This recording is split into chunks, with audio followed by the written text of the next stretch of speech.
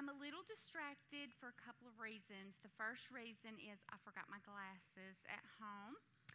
So if I cannot read very well, I'll just read from the screen, assuming that it'll be up there.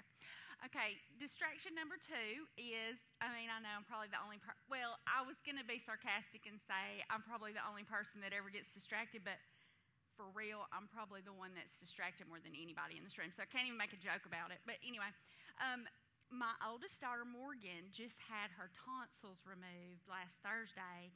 And I have to take her back to Florence in 2 days, and today has been her worst day. Like, she was doing so good, and I guess all in all, she's still doing pretty good, but today, she's like her face looks like, she's like dark circles under her eyes, and she's like, please don't leave me. I'm like,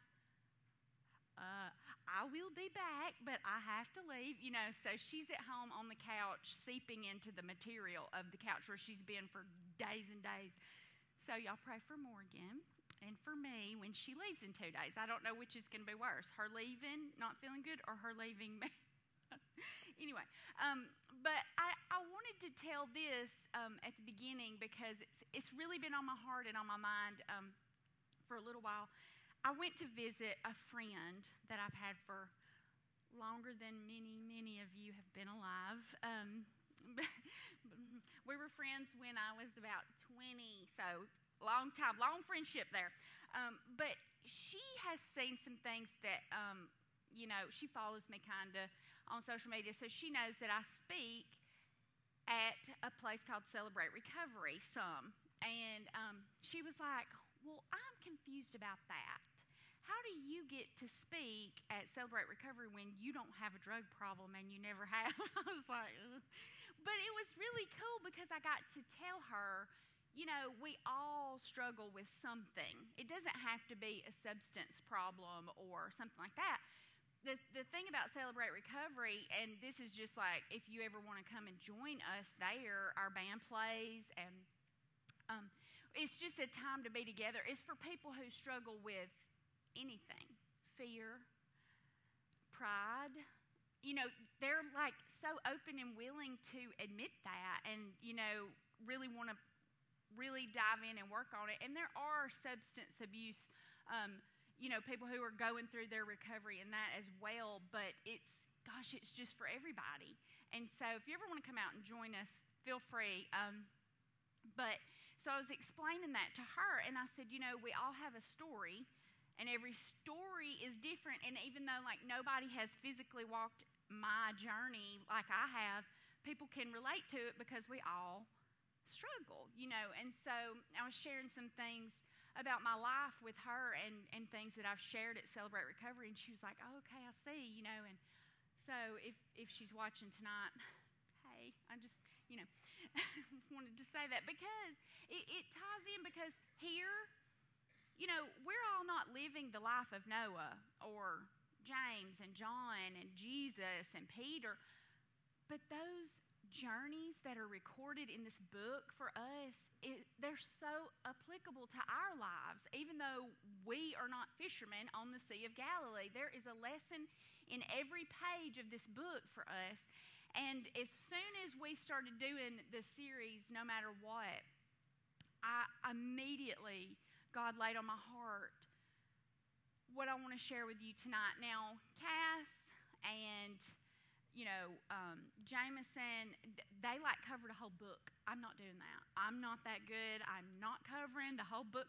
But I have thought about Cassidy's message so many times because in the life of Jeremiah, he was faithful, even though he never reaped benefits or saw the reward of, his faithful living. And we have to understand that following Jesus does not mean that we're just going to have the best life and we're not ever going to struggle and we're not ever going to bury somebody that dies too soon, or we're not ever going to get this diagnosis that hits our family head on and we don't know what to do about it. That's life. That's the world we live in, and we're all going to have setbacks. We're all going to fail miserably at some point. We're all going to feel like I cannot show my face there ever again because of something I've done. You feel like everybody in the room's looking at you. Nobody wants you there. Those are normal things in life. We all just want to feel wanted, seen, loved.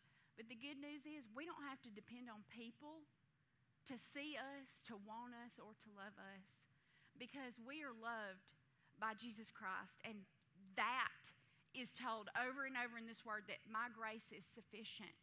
When you cannot go on, when you don't understand why something's happening to you. I mean, people in Scripture cried out and was like, please, Paul, take this from me, take this from me. And every time he prayed that God would make it easier for him, he heard, my grace is sufficient. I am all you need. And I know it's hard for us to really grasp that sometimes because we want a person to lean on. And that's fine to have, friendships and relationships and live life with people who can really pour encouragement and truth into you. But at the end of the day, it cannot be Kenny. It cannot be your small group leader. It cannot be, anybody. It's got to be your personal relationship with Jesus that you lean on and you depend on. And so that's what I want to kind of talk about tonight. I don't know if we're all familiar with Elijah in the Bible.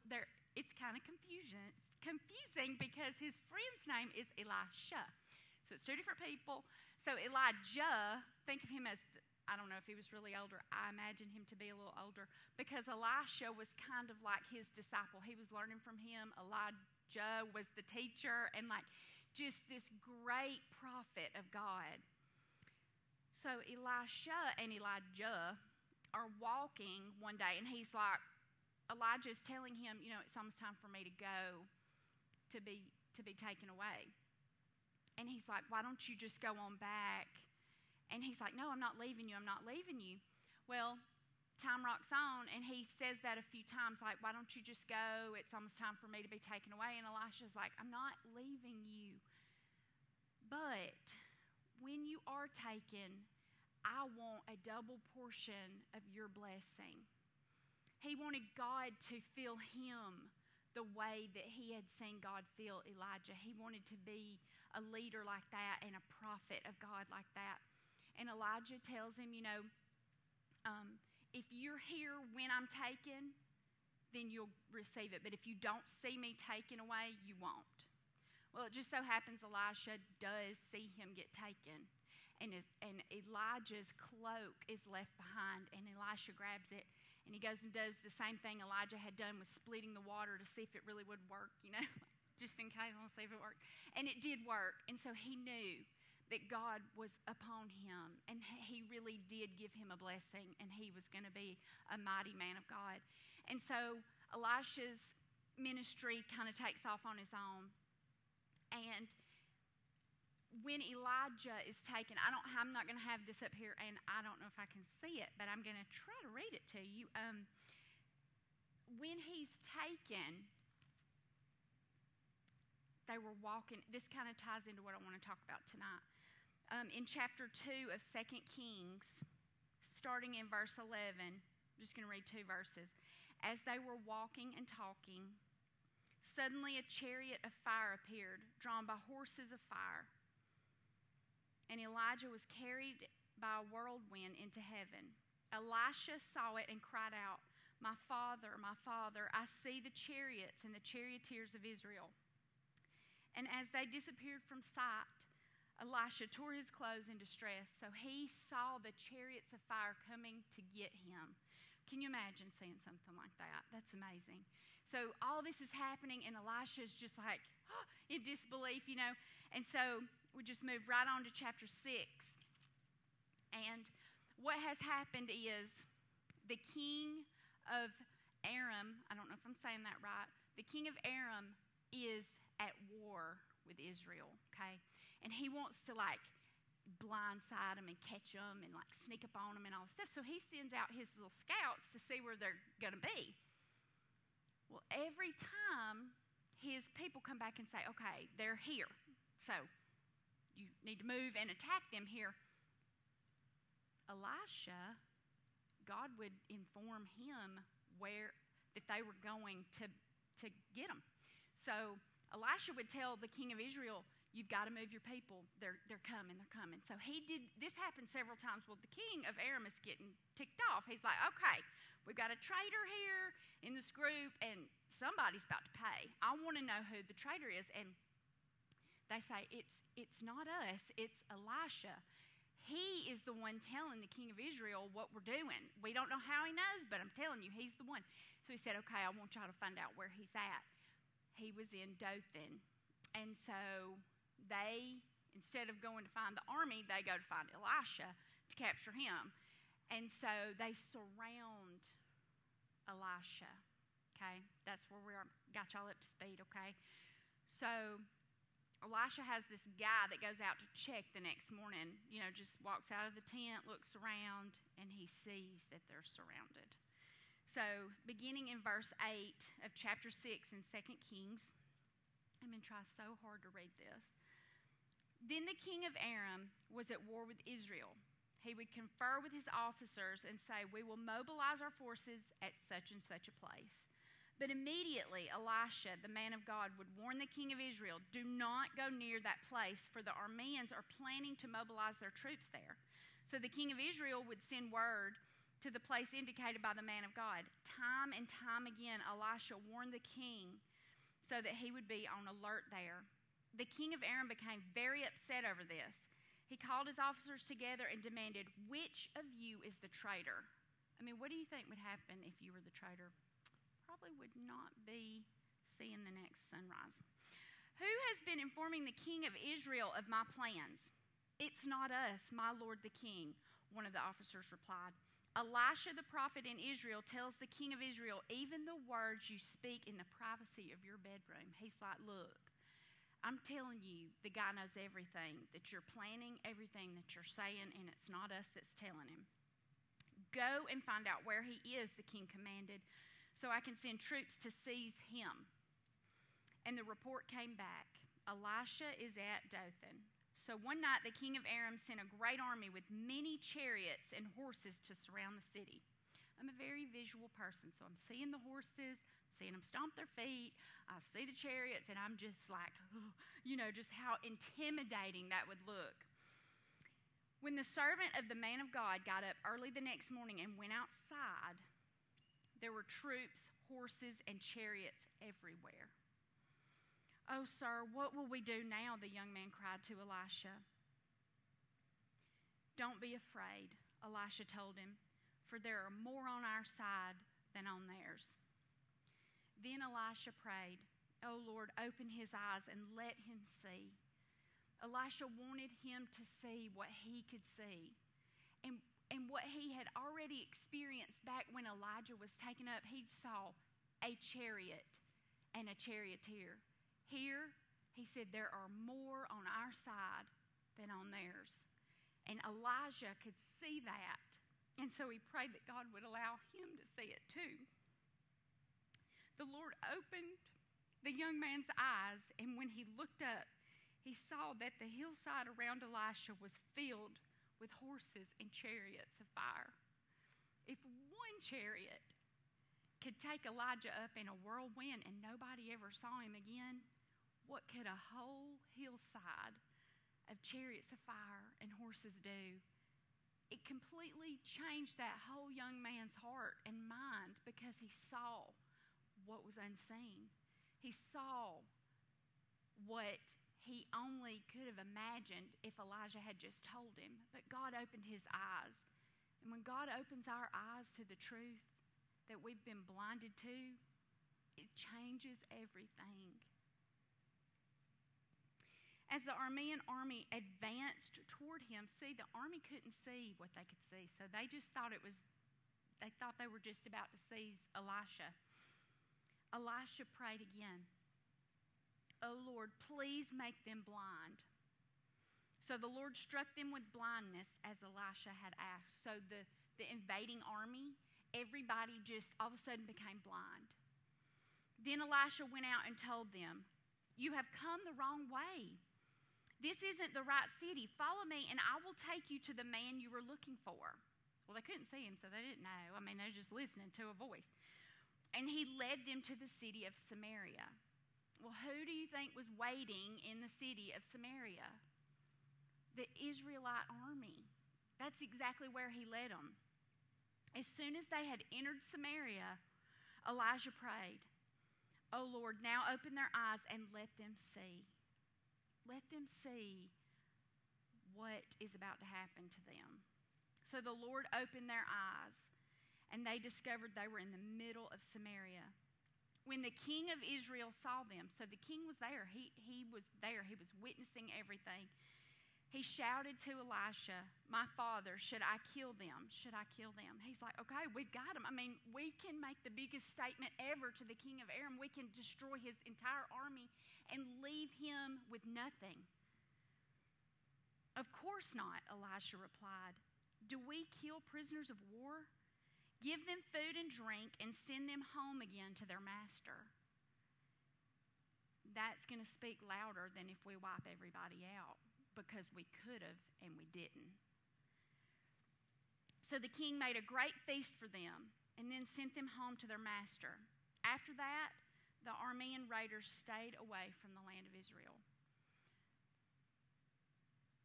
That reminded me of when King Saul was trying to kill David, and David had him. Saul didn't even know that David was hiding in the cave, and he cut a piece of his robe off. And after Saul got way away, he was like, "I could have killed you, but I didn't." That immediately made me think about when somebody does us wrong, y'all. We feel justified in anything we decide to do back, whether it's slander them, approach them, tell everything we know bad about them. Just get them back, because they deserve it. Because how could you come at me like that? I didn't do anything to you. I didn't deserve that. Or it's been an ongoing thing. Or maybe it's somebody in your family. You know, families have all kinds of mess.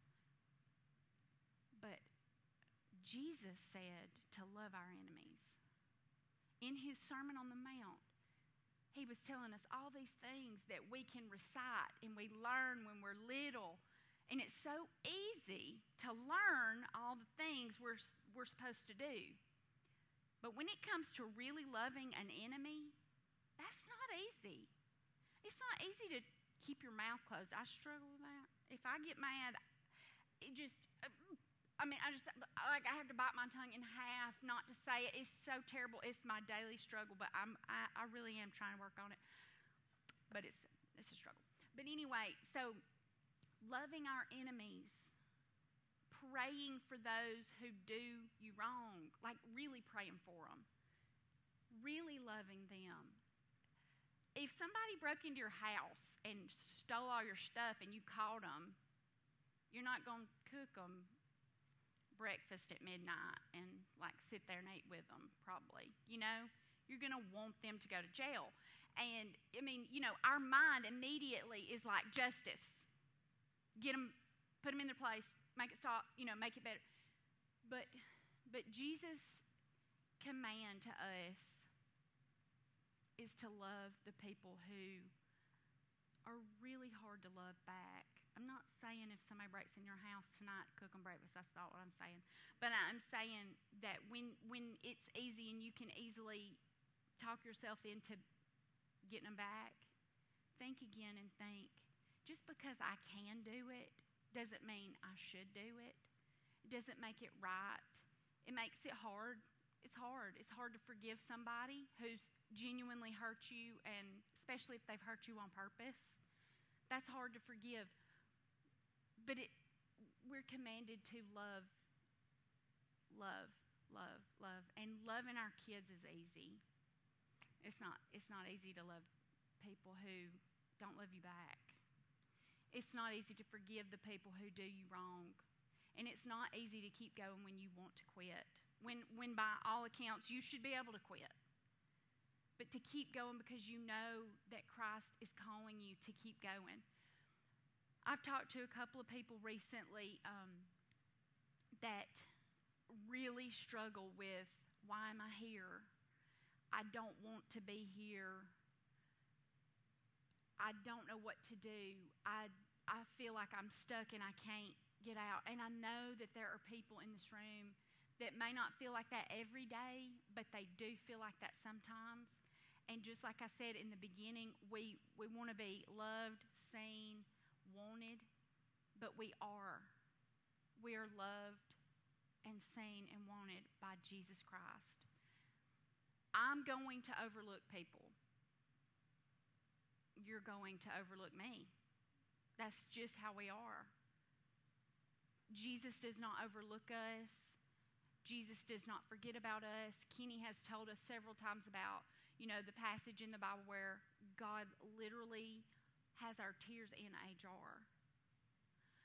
If he has our tears in a jar and he says to give every care we have, even the little ones, to him, because he cares for us, and he knows every hair on our head, that's intimate. That's more intimate than your parents are with you. We can't do that for our children. God formed us before we were born. He was knitting us together. He gave you your personality. He gave you your eye color. It matters. Everything matters. Every struggle, every class, every breakup, every dramatic unfolding of a friendship, all that matters. It's trivial kind of in our minds, but God wants to know what burdens you, what keeps you up at night, what stirs your heart, what excites you. I also talked to somebody 2 weeks ago or a week ago that questioned if God was real. I know it, I believe it, but sometimes I do wonder. And all I could say was, that's where you having a relationship with God, you having a foundation with him on your own and not just listening to what's said up here or listening to a podcast or something like that. Those are great things, and you need that. And you need Christian brothers and sisters to pour into you and encourage you.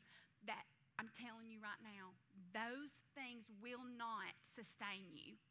When you feel lonely, when you feel hurt, when you feel betrayed, when you feel overlooked at church, or, nobody's checking on you or whatever, if you do not have a foundation in Jesus Christ alone, you will not be sure of if he loves you. If you are a Christian inside, do what I have, is what you have an anchor for your soul, or is it just a feeling? It can't be just a feeling. If you don't know Jesus on your own, please talk with him about that. And if you do not ever spend time in this word right here, this is what sustains you. This is your lifeline. This is like oxygen to your lungs right here. You cannot know God if you do not read about him. How can you know him? How can you just take my word for it? I could say something that was a lie. But if you don't know his word, you don't know if I'm lying. Read this word for yourself. Beg the Holy Spirit to make it so alive to you that you can feel his presence right there with you. Because if you are his child, he's right here. Nobody can take that away. And just like this army, just like this guy that walked out and all he could see was the insurmountable destruction headed his way, we're so focused on everything else. When our eyes are not fixed on Jesus, we cannot see that hillside. There are more on our side than that are not, no matter what you're facing. And the commander-in-chief lives inside of you if you're a follower of Christ. Nobody can change that. No amount of shame, no amount of mistakes, setbacks, or failures can change that either. This word is alive, and I challenge myself. God has challenged me. He has convicted me and just wrecked my heart over knowing that there are people that I'm overlooking that question if he's real. Do I continue to live? Is it my decision to continue to live? Am I really loved? Yes, you're really loved. Yes, you keep going. Yes, His grace is sufficient. Get to know Him. Cling to Him. And don't ever hesitate to come to me or Kenny or Jameson or anybody else that will be happy to talk to you here. We can show you the truth in this word. We want to show you the truth in this word. Jesus is worth it, and He's the only thing that is worth our praise, our adoration, our loyalty, our worship. Worship is more than a song. It's an overflow of what is inside you, what He has given you. You just want to just give it back. But all we can give back is ourselves. But that's all He wants. He don't want our nice clothes and our makeup. He don't want our anything. He wants us. Just the plain, real, raw, ugly sometimes us. And He will open your eyes to what's beyond what you can see. And it will be enough to sustain you all the days of your life. I'm going to pray, and we're going to have a time of invitation, and you can pray at your seat, you can pray down here, you can sing to the top of your lungs, or just stand there. Just know that you are seen, loved, and wanted by the one that matters more than anybody. And there are more on your side than on anybody else's. God loves us, y'all. God sacrificed His Son because He loved us and wanted to rescue our hearts and make us alive in Him. And it changes everything when you're looking through that lens. Everything is alive. Everything. Let me pray. Father, I come to you right now, God, and I just thank you so much, Lord, for this time. Lord, just to share what you've given my heart, Lord, for so many weeks now. God, just the image of us just seeing all around us, no hope, no way out, and just beyond what we can see. You are right on the other side, and you're there with us. I thank you for that. I thank you that we're never alone. We're never forsaken. You don't forget about us. You don't oversleep. You don't call in. You're there. You've always been there, and you're always going to be there. Nobody else can say that. Thank you so much. Thank you so much for your word, for preserving this word for us so that we can use it as a guide to our life. I know it's dark sometimes, God, but you're the light. God, if we just will focus on you, your grace is sufficient, and I thank you for that. Thank you so much for this time, and I just pray that you will be with each one of us, God, and I pray that we'll examine our hearts. And Lord, we'll just draw close to you during this time. In your name I pray.